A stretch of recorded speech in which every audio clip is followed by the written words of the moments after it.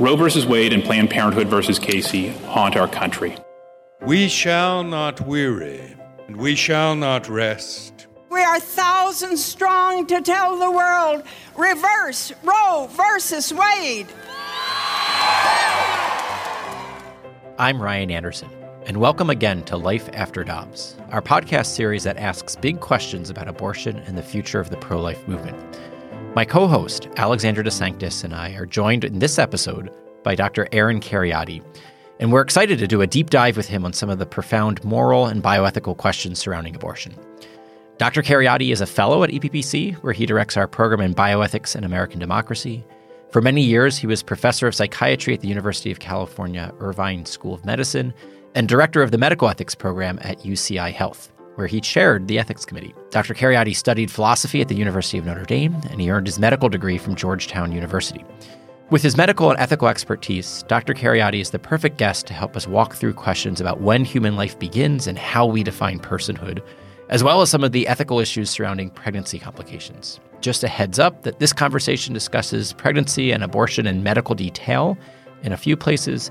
We trust that by examining these matters in detail, we can better understand just why abortion is so harmful, not only to the unborn, but to women and to the doctors who are involved. And now, Alexandra will kick off our interview with Dr. Aaron Kheriaty. All right. Well, thank you so much for joining us today, Aaron. And I want to start out. I know you're a doctor, so you're a great person to speak to this first question. Ryan and I would love to know, is abortion ever medically necessary? The answer is simple and straightforward. The answer is clearly no. So the situations in which a mother's life or health may be at risk from a pregnancy occur typically later in the pregnancy, when we've gotten to the point where induction of labor is medically feasible. So we can deliver the child early if need be in order to interrupt the pregnancy in a case where a woman has, let's say, severe preeclampsia or HELLP syndrome. And that may introduce some additional risks to the newborn, to the neonate. But neonatal care, as I think most people are aware, has made enormous strides in the last couple of decades. And the age at which a baby can survive outside the womb keeps getting pushed back further and further in pregnancy. So, for a while, conventional wisdom was 24 weeks was sort of the cutoff for what we call viability, or the ability of the fetus to survive outside the womb if the baby is delivered. But that has been pushed back in some cases to 22 weeks, which is really sort of extraordinary.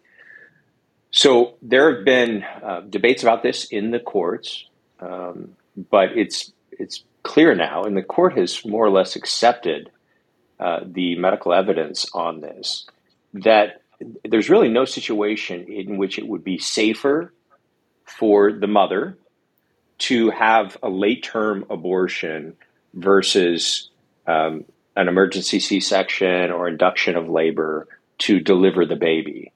So abortion advocates have tried really hard to find rare circumstances or unusual medical or pregnancy-related conditions where they could plausibly make the case that, well, here's a situation in which if we deliver the baby instead of doing an abortion, that's going to somehow elevate the medical risks to the mother. And they basically haven't been able to come up with a situation like that. So that's a long-winded answer to a very simple question. But the simple answer to the question of whether abortion is ever medically necessary is that no, it's not. There's always an alternative that does not involve the direct killing of the fetus.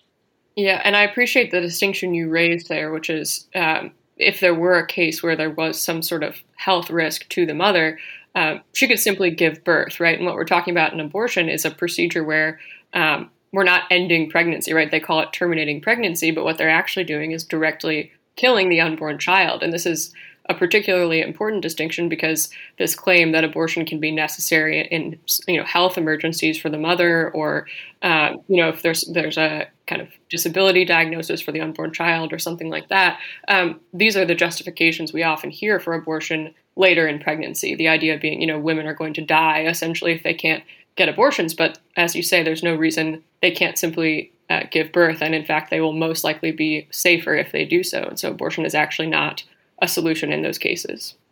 That's correct. And one of the things that both of you kind of just hit on, you both used the phrase direct killing when describing what an abortion is. And, one of the things that Alexandra and I do in our book is point out that there are certain situations where, what might be known as an indirect abortion or, non-intentional killing might be medically required. And so, Aaron, I wonder, both as a physician and as a, bioethics expert, could you talk about, what about the case of ectopic pregnancy, or what about the case of uterine cancer?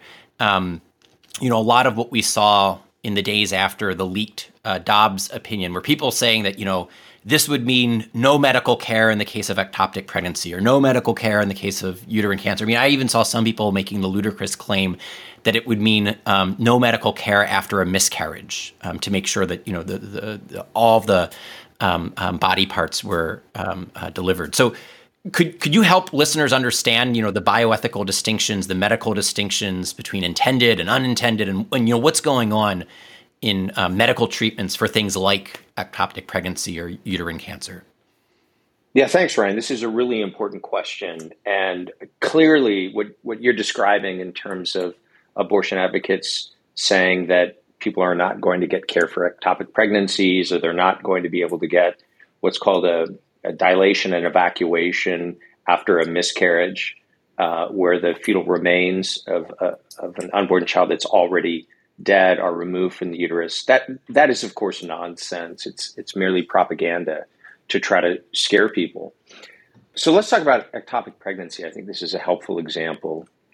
So an ectopic pregnancy is a pregnancy in which the fertilized ovum, so the embryo in its earliest stage of development, instead of implanting in the uterus, where normal pregnancy occurs, implants in the fallopian tube. The fallopian tube is the structure that connects the ovary, which releases the egg, to the uterus. And actually, fertilization normally takes place in the fallopian tube. And then it takes about 3 days for the embryo to traverse the fallopian tube and implant in the uterus. But in some cases, instead of doing that, the embryo will implant in the fallopian tube. And this results in a situation that is incompatible with the life and development of the unborn child, because the fallopian tube is not a structure that can house a pregnancy. And in fact, if this situation continues for long, it can become medically dangerous for the mother, because as the embryo grows into the blastocyst and the subsequent stages of early development, it's getting bigger and bigger, and it's inside a very small structure that it doesn't have room for it. And what can happen in these situations is that the fallopian tube can rupture, and very often these resolve spontaneously, and the embryo dies, and nothing untoward happens. But in situations in which the embryo continues to grow, eventually the fallopian tube can rupture, and that can cause bleeding in a pretty emergent situation for the mother. So when ectopic pregnancies are discovered and diagnosed, they need to be medically dealt with. And there's a procedure called a salpingectomy, which is basically a surgical procedure to remove the fallopian tube, which has the foreseeable, though not necessarily intended, consequence of indirectly killing the early human life, the embryo inside the fallopian tube. But as when we remove a cancer in the uterus and other situations that are analogous, the principle of so-called principle of double effect applies here, and this is where we get into the ethics of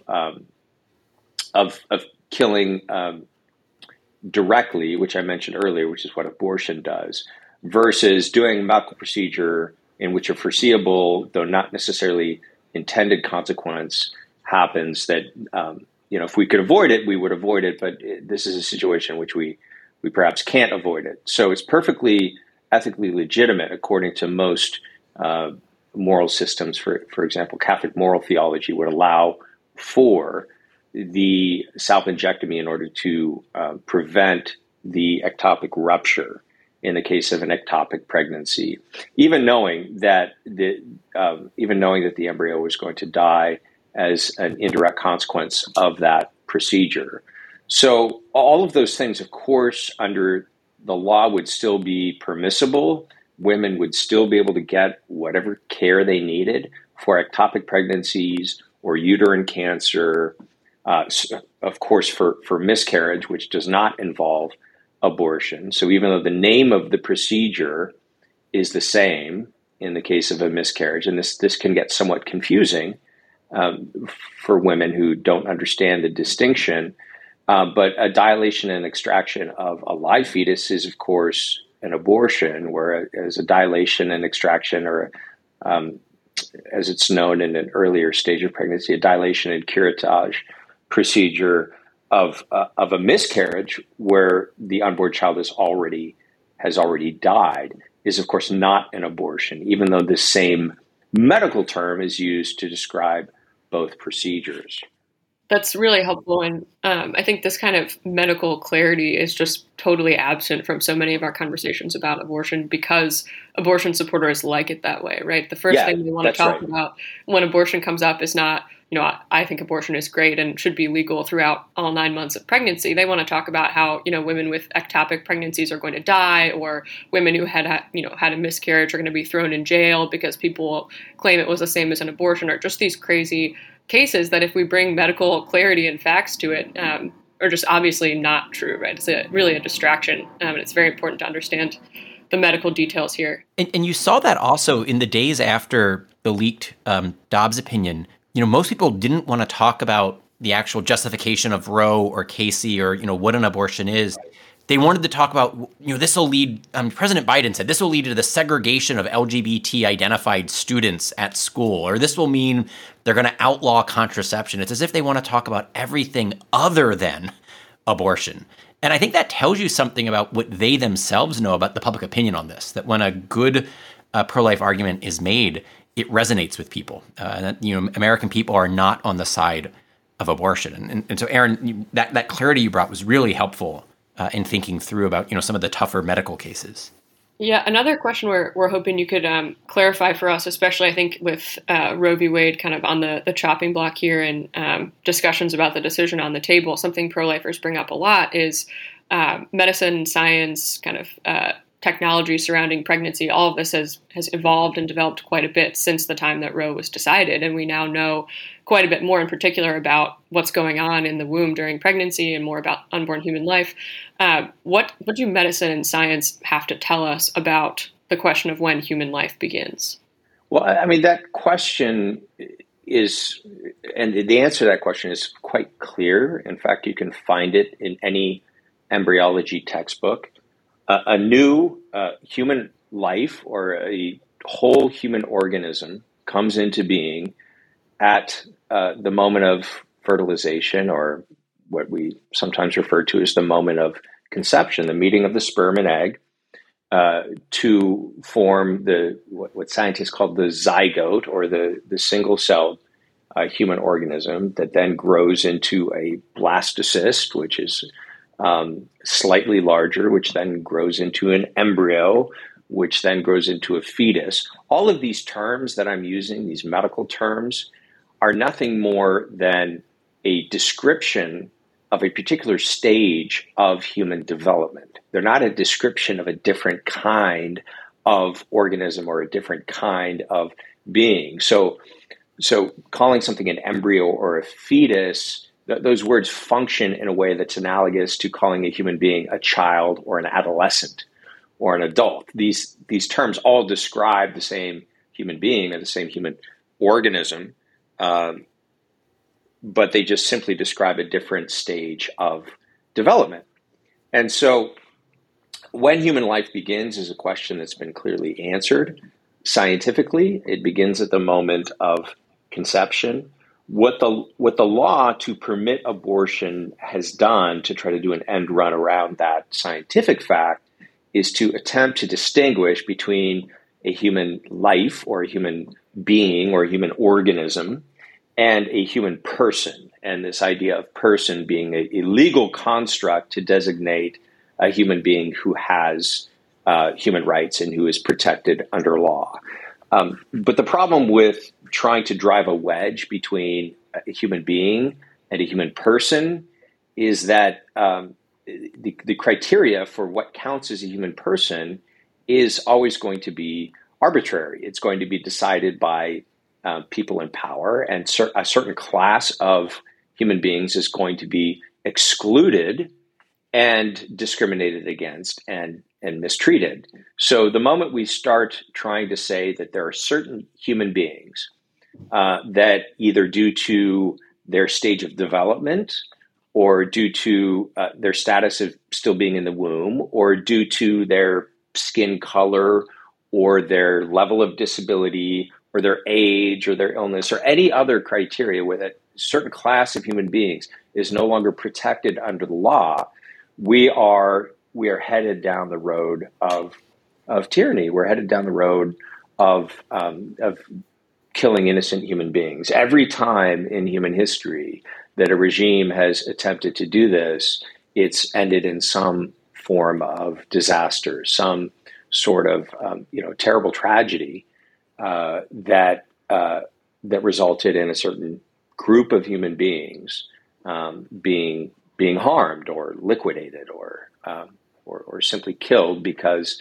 they didn't have the characteristics that the ruling class saw as worthy of protection or worthy of inclusion in the human family. And abortion is no different in that regard. I think it's very important to understand that the question of when human life begins has been clearly answered by science, and this arbitrary distinction between a human being and a human person is a legal construct that in the past and in the present continues to lead to very, very bad outcomes.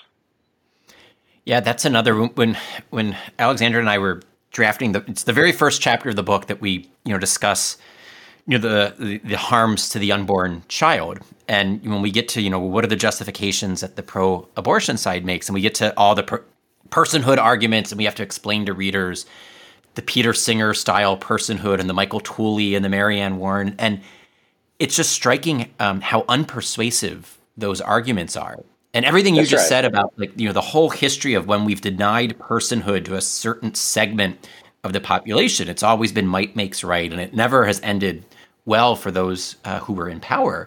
And I think that's why you see so many people at the popular level try to say it's just a clump of cells, or science doesn't know when life begins. I mean, the actual science is, just as you said, crystal clear, and yet the philosophy of personhood is so draconian, and it's so kind of mistaken, that I think that's why people would instead want to debate the issue on the biological grounds.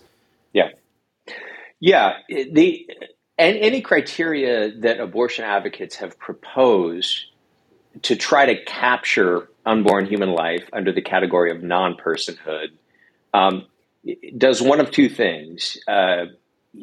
Either it doesn't actually apply to unborn human life, or it does too much work. And the criteria has something to do with, let's say, the ability to autonomously direct one's own life choices, which of course applies not just to unborn human life, but to newborn human beings, to elderly individuals with dementia. And to deal with that issue, some advocates of abortion actually follow that logic to its logical conclusion and end up making public arguments in favor of infanticide or in favor of euthanasia. And as horrifying as that is, we could say, well, at least they're being logically consistent, and they're following their premises out to their logical conclusion. It becomes a kind of what philosophers call a reductio ad absurdum, and follow your premises out to the logical conclusion, and they result in an absurd result that nobody would accept. That suggests that maybe your premises are wrong. but more often than not, people don't want to sort of say the quiet part out loud, so they go on just muddying the waters. And that's, I think, the kind of propaganda that you described at the beginning of this podcast. That's the function of those sorts of confusing sort of the fog of grossly inaccurate information and the cloud of just nonsense that is thrown up when you start talking publicly about abortion, functions to get people not to think rigorously or logically or clearly, because that's probably proven to be the most effective means for advocates of abortion to avoid having these arguments. Because once you start having these arguments, the pro-life position starts looking clearly like the most logical way to go. Yeah, no, that's exactly right. And I mean, you think about it, it's the 1972 journal article, academic article by the academic philosopher Michael Tooley, was titled "Abortion and Infanticide." And, there's some academics like Tooley, like Peter Singer, that are willing to kind of bite the bullet and have that logical consistency. But it's never been persuasive or acceptable to the American people, which is why the political pro-abort movement really has to muddy the water. But let me change gears real quick, because we've asked you about abortion ever being medically necessary, and then the science of when a human being exists. For our listeners who don't know, your expertise is in psychiatry. You're a practicing psychiatrist. You've taught psychiatry at the university medical school level. One of the arguments that we see abortion advocates make is that women need abortion for their mental health. And then one of the counter arguments we see pro-lifers make, and we cover this in the book as well, is that actually abortion has negative consequences, mental health consequences for women. And this is particularly the case with chemical self-administered abortion. Could you share with listeners, your insights into that aspect of the debate? Sure. This is a really important issue, and I've dug into the research on this very extensively.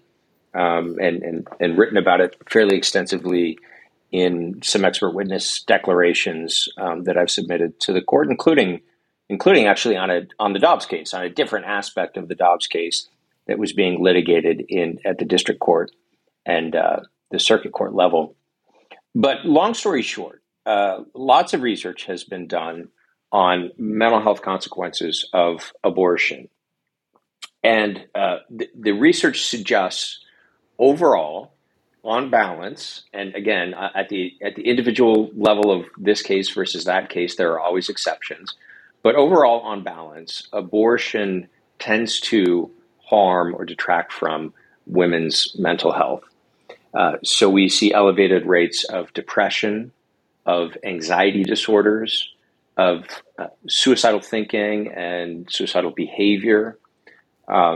Very clearly, we see elevated rates of substance use disorders, drug and alcohol abuse, and disorders that are sort of trauma-related, PTSD type problems, when you compare women who have had an abortion versus women who carry their pregnancies to term. There's ongoing debate about the details of these findings, but I think the overall trends are very clear, and at this point, difficult to refute those outcomes. So, what we know from the research literature is that abortion tends to carry consequences for women's mental health that overall is harmful to women. And it's important when you look at that research to make sure that you're looking at studies that follow women sufficiently long-term. Because one of the things that happens very often with abortion is that in the weeks or months immediately following the abortion, many women report a sense of relief or a sense that their stress has been reduced by going through that procedure, which is understandable. You can imagine a woman in a crisis pregnancy situation trying to imagine how having a baby might upend her life or negatively impact her financially, and sort of all the social, economic, familial reasons that tend to incline or push some women in the direction of abortion. Those are very real concerns, and they weigh heavily on a woman facing unintended or unwanted pregnancy, particularly a woman who does not have sufficient support from the father of the child or from her family or from the social network. And so abortion seems like a ready-made, sort of quick, easy, and many women are promised it's going to be a painless solution to that conundrum, to that difficult life circumstance. And so if you look at women's mental health kind of immediately after abortion, many women report that their level of anxiety diminishes, for example. But what tends to happen is if you follow them out long-term, you see that the wounds or the scars from abortion may not manifest immediately, but they can tend to plague women down the road. So many women, for example, report that the trauma or the sort of unresolved grief from the abortion does not resurface until they get pregnant again, which may be many years down the road. Or perhaps it resurfaces when later down the road they're married and wanting to have children and are dealing with fertility problems. And at that point, they're thinking back to a time when they were able to conceive and when they were pregnant and chose to end that pregnancy through abortion. And now they're in a situation in which they're hoping to have children and struggling with that. That can be another moment when a woman starts to manifest the trauma or the depression or the anxiety, or maybe turns to drugs and alcohol to deal with the sort of long-term consequences of having made that decision to end the life of her unborn child.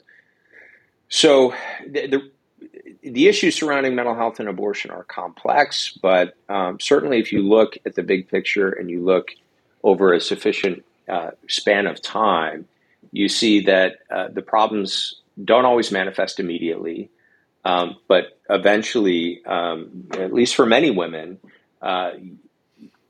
we're left with a woman who has been wounded and scarred by having gone through an abortion. She's dealing with the additional anguish of having her pain stigmatized or sort of not publicly recognized, unlike a woman who maybe has a miscarriage, who could disclose that at least to close family or friends who would be sympathetic and understanding, even if she doesn't want it to be widely known publicly that she lost a pregnancy.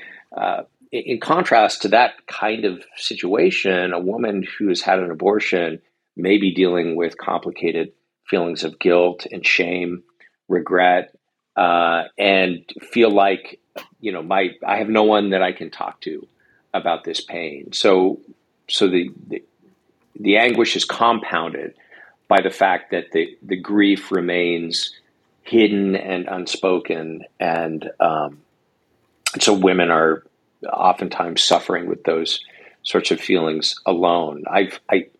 It's interesting. I've seen many women who decades after their abortion still have unresolved grief that's right there beneath the surface if you ask about it, but they've never disclosed their abortion to anyone, and they've never talked about what it was like to go through that. So women in their fifth or sixth decade of life, who for the first time in the context of a psychiatric evaluation, maybe when they're in the emergency room with suicidal thinking, or they come see me in a clinic to deal with depression or some other mental health issue, when we get to their pregnancy history and I inquire about the abortion, immediately when we touch on that issue, the tears come and the grief is right there present in the room, even if the abortion may have taken place 30 or 40 years ago.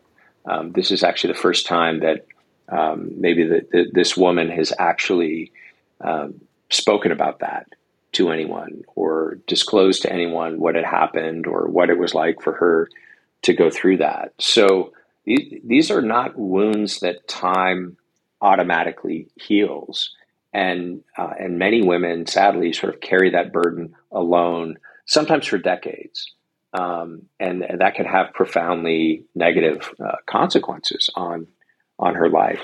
Yeah, I really appreciate all the kind of data you bring to bear on that, because I think something we talk about quite a bit in the book is how when it comes to women and kind of the abortion rights movement, the language we often hear about abortion, we don't hear abortion supporters say, it's great to kill unborn children, right? The argument is women need this, or women are better off because of abortions. And kind of to tie into what you were mentioning about the kind of guilt and shame and stigma that's sort of kept to themselves oftentimes if women are struggling with these feelings after having had an abortion, I think a lot of that comes from sort of the language of the pro-abortion folks who want to say, abortion is always a great solution. And if women do experience regret or sadness afterwards, it's because of pro-lifers who are shaming them, right? As opposed to maybe it's because we as abortion supporters deny that women might ever be sad afterwards for real, or might actually suffer at all from abortion. And so they really minimize the idea that there are any harms, let alone mental health harms to abortion. So we talk quite a bit about that in the book, both kind of the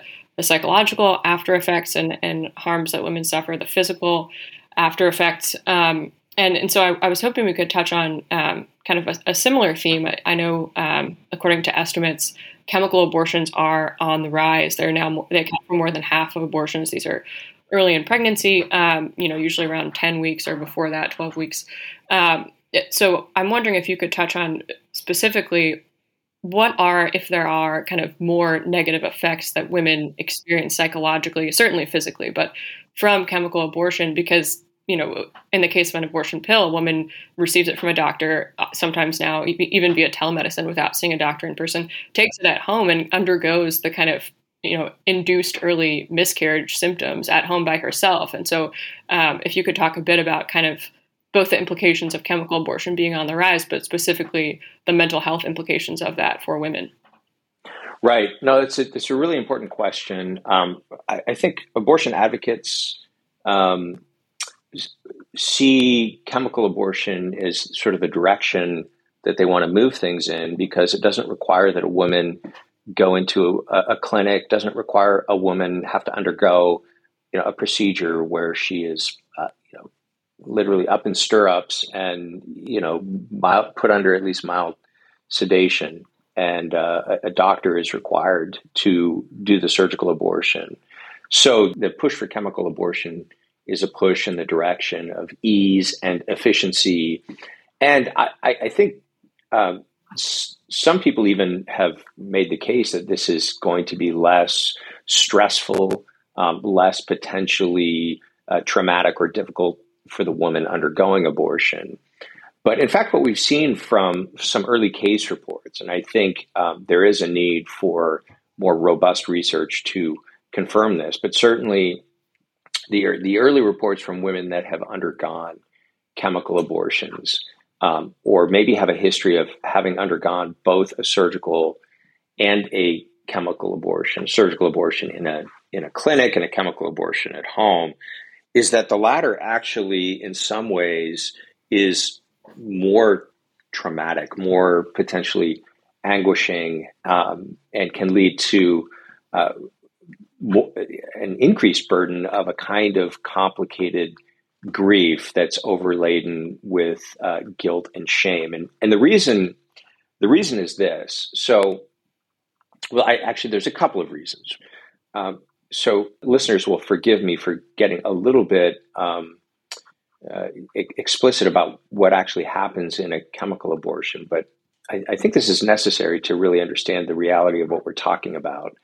So a chemical abortion is not just taking a few pills at home, going to bed and waking up the next morning, not being pregnant anymore. What actually happens is that these pills, first of all, kill the fetus, and then second of all, expel the unborn child from the uterus.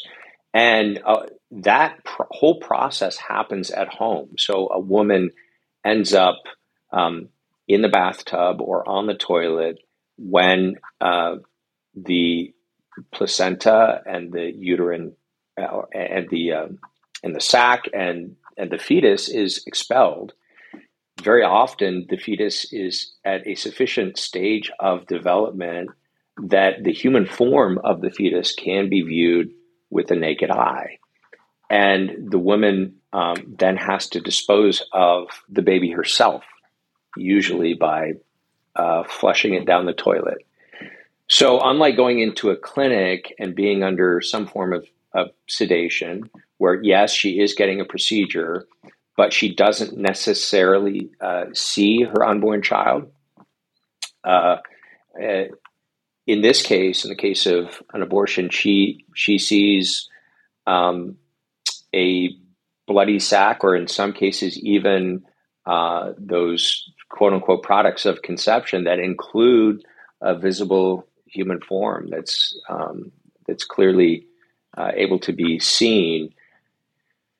That brings home, I think, to many women the reality of what exactly is happening and the reality of what unborn life in the womb actually is and looks like, and makes it harder, I think, to dissociate from that and to keep it out of sight, out of mind. And the other complicating factor is that when a woman goes into a clinic, and lays down on the table and allows a physician to do the procedure, that can put some psychological distance between her and the procedure, in the sense that someone else is doing this thing to me, or someone else is doing this thing to my baby. And I think that can help diminish maybe some sense of responsibility for what is happening. Whereas with a chemical abortion at home, the woman is actually ingesting the pills that produce the expulsion of the unborn child. And I think just psychologically, that brings home the sense of my own moral agency actually affecting the death of the baby and actually producing the abortion. So it's sort of the psychological difference between, maybe someone who gives the order to a soldier to pull the trigger versus the soldier who pulls the trigger and actually witnesses the consequences of that action. And you could say, well, morally, those two are the same. In both cases, the person is responsible because they're consenting for it, which is true. But psychologically, I think there is a sense in which the chemical abortion at home introduces new psychological burdens to a woman who is very up close and personal, and in a sense, a firsthand witness to the process, rather than being in a state of mind where she is a little bit more psychologically detached from what's going on in the abortion. And so, as a consequence of that, many women report that the chemical abortion was actually more traumatic, and it led to more complicated forms of guilt and grief, or regret or shame than the surgical abortions. Yeah, I appreciate that helpful explanation, because I think women are often told, or kind of chemical abortion is billed as this sort of easy solution that you just kind of take before you even really have felt like you're pregnant, right? You're not showing it all. And Planned Parenthood advertises chemical abortions as, it'll just be like a heavy period. And that's just not the experience that a lot of people have. Right. And so I think it's important for women to know this is not just kind of like a nice magic pill and you wake up and everything's fine. It's actually a lot more devastating than that. Yeah.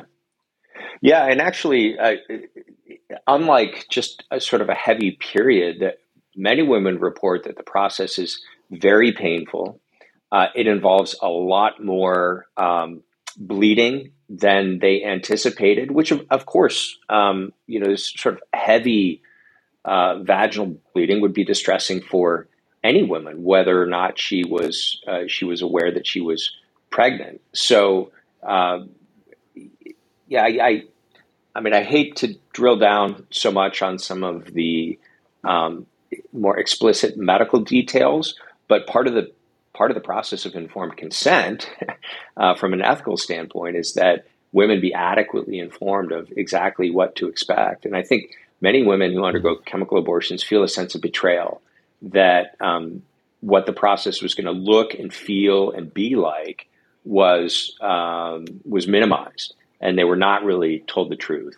And when they go through the experience, they feel a sense of sort of betrayal, or like they were sold something that was not at all like what the actual experience turned out to be.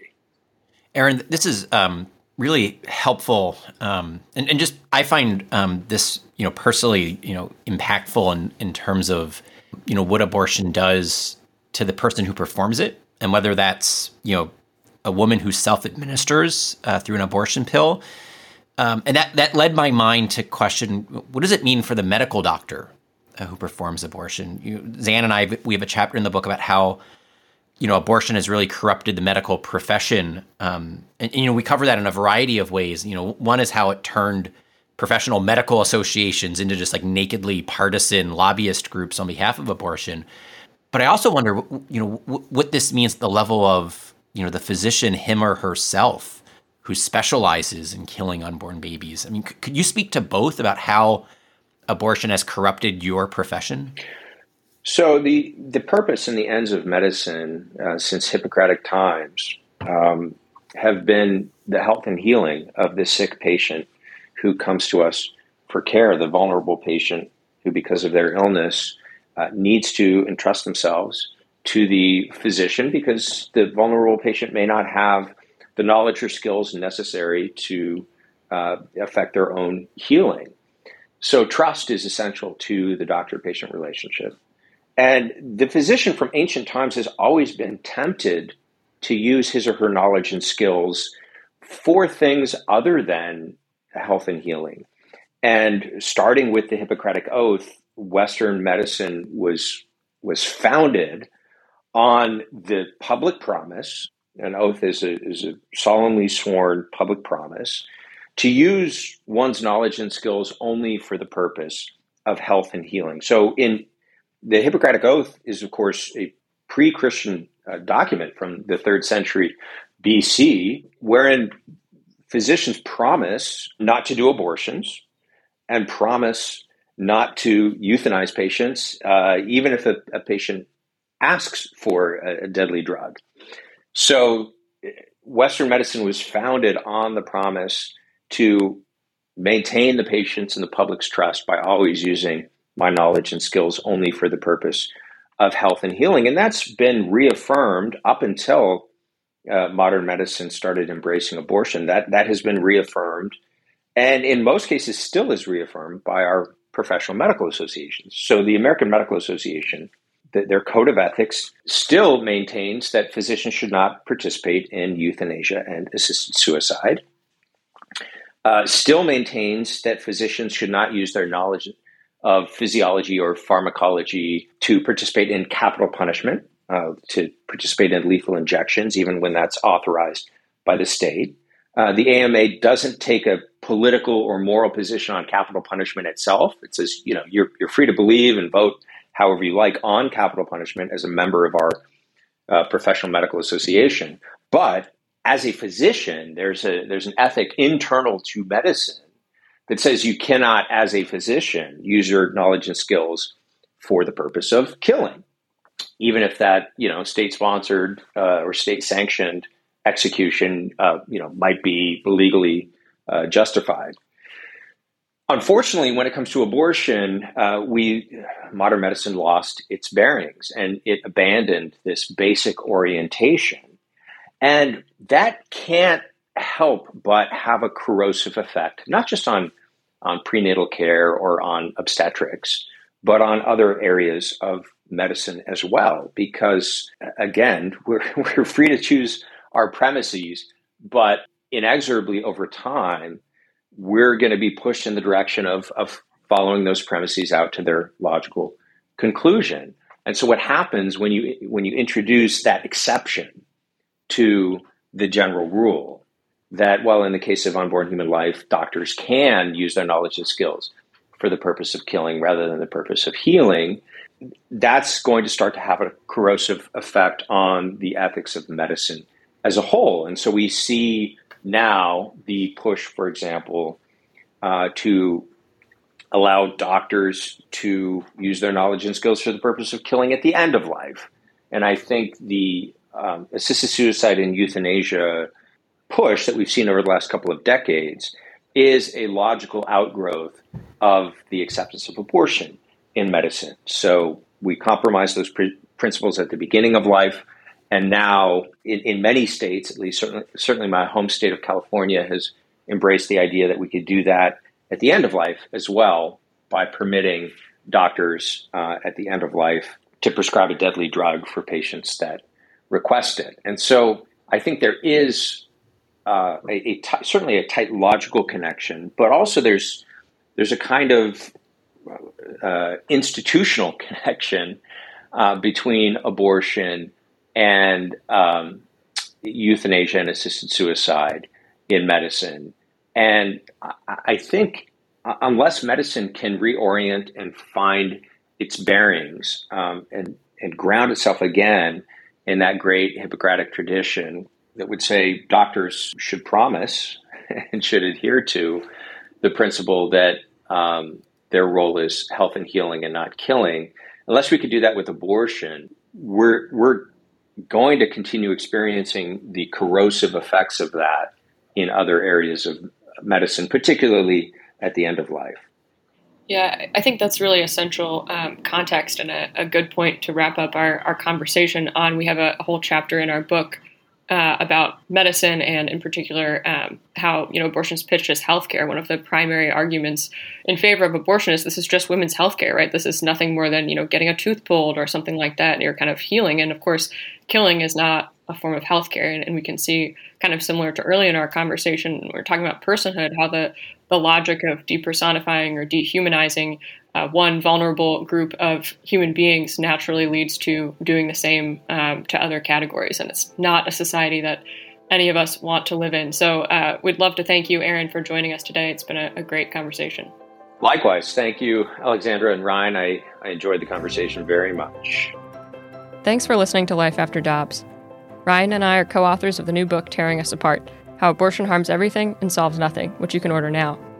If you enjoyed our conversation, please subscribe, leave a review, and share it with a friend. This podcast has been sponsored by the Ethics and Public Policy Center. You can learn more about our work at our website, eppc.org, including our Life and Family Initiative.